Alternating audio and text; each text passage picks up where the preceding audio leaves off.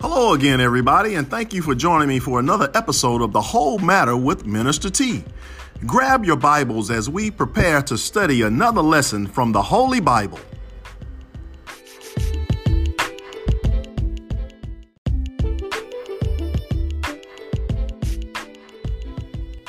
In our culture, it's popular to want to be the GOAT, the greatest of all time.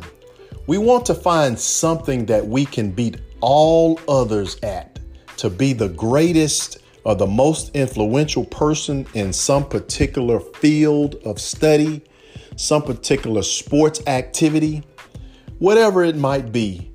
We long to be the greatest at it.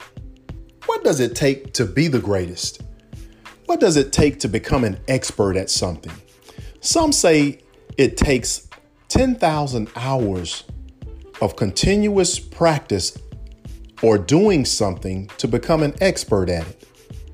10,000 hours, that's a long time of doing something to become the greatest. You dedicate your time and your effort to becoming the best at doing something. And then one day someone says, guess what? You are great. But what does it mean to be great in the eyes of God? We understand that there are some criteria of being great in the kingdom. When Jesus talked about how great John the Baptist was, he said this. He said, "For I say unto you, among those that are born of women, there is not a greater prophet than John the Baptist. But he that is least in the kingdom of God is greater than he." It's obvious that Jesus uses a different scale to measure greatness. We understand that Jesus held many roles or holds many roles. We understand that he fulfilled the role of prophet, priest, and king. Prophet, because the words that he speaks are the words of God. And indeed, he is the manifested word of God.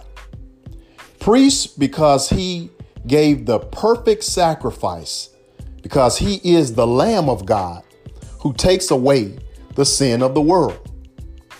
King, because he is the King of kings and Lord of lords. Every knee will bow and every tongue will confess that Jesus Christ is Lord. But one role that we don't emphasize as much is the role that Jesus emphasized the most. That is his role as a servant.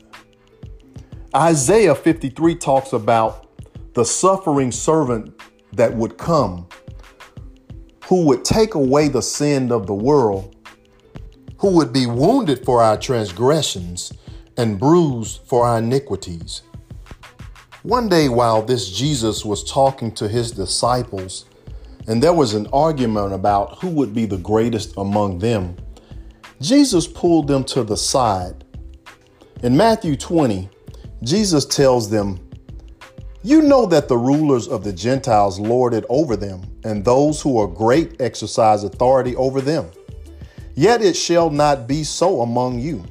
But whoever desires to become great among you, let him be your servant. And whoever desires to be first among you, let him be your slave.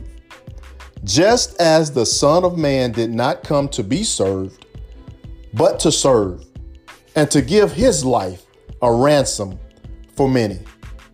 So you see, Jesus gives us a formula for being great in the kingdom. He tells us that in order to be great, we must first lower and humble ourselves to become servants.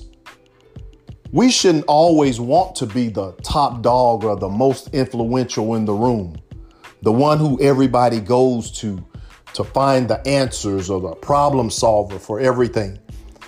But how can we be great in the kingdom? It's by being servants. We can serve our fellow man, and in doing so, we are serving our God. Jesus gives us the perfect example. Although he was king and Lord, he humbled himself to become servant, to take on the same role that all of humanity has taken on, to deal with life the way it comes at us. He did all the things and lived in the same ways that we live, yet without sin.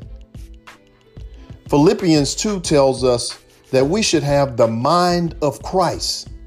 It says, "Let this mind be in you, which was also in Christ Jesus, who being in the form of God, thought it not robbery to be equal with God, but made himself of no reputation, and took upon him the form of a servant, and was made in the likeness of men.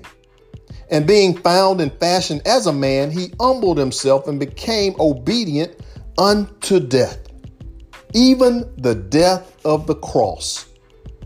Wherefore, God also hath highly exalted him, and given him a name which is above every name, that at the name of Jesus every knee should bow, of things in heaven and things in earth and things under the earth, and that every tongue should confess that Jesus Christ is Lord, to the glory of God the Father." So you see, Jesus understood his role as a servant. He gave us an example of what we should do in humbling ourselves to obey God, not to the point of dying, because our death has no merit, but his death did. But Jesus wants us to live. In Romans, it says it like this, that we should be living sacrifices. That means that we should live our lives to the glory of God.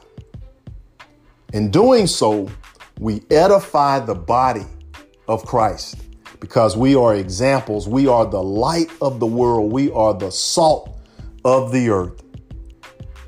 We are the representation of Jesus Christ in the world until he comes. So it's imperative that we know how to be great by humbling ourselves and becoming the least, to become servants of all. As I conclude this message, I challenge you to go away now asking, who is truly the greatest of all time? It's indeed the Lamb of God. May God bless you is my prayer.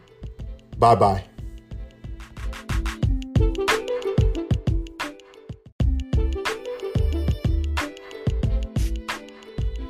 Thanks again for joining us for another episode of The Whole Matter with Minister T. Now let us hear the conclusion of the whole matter.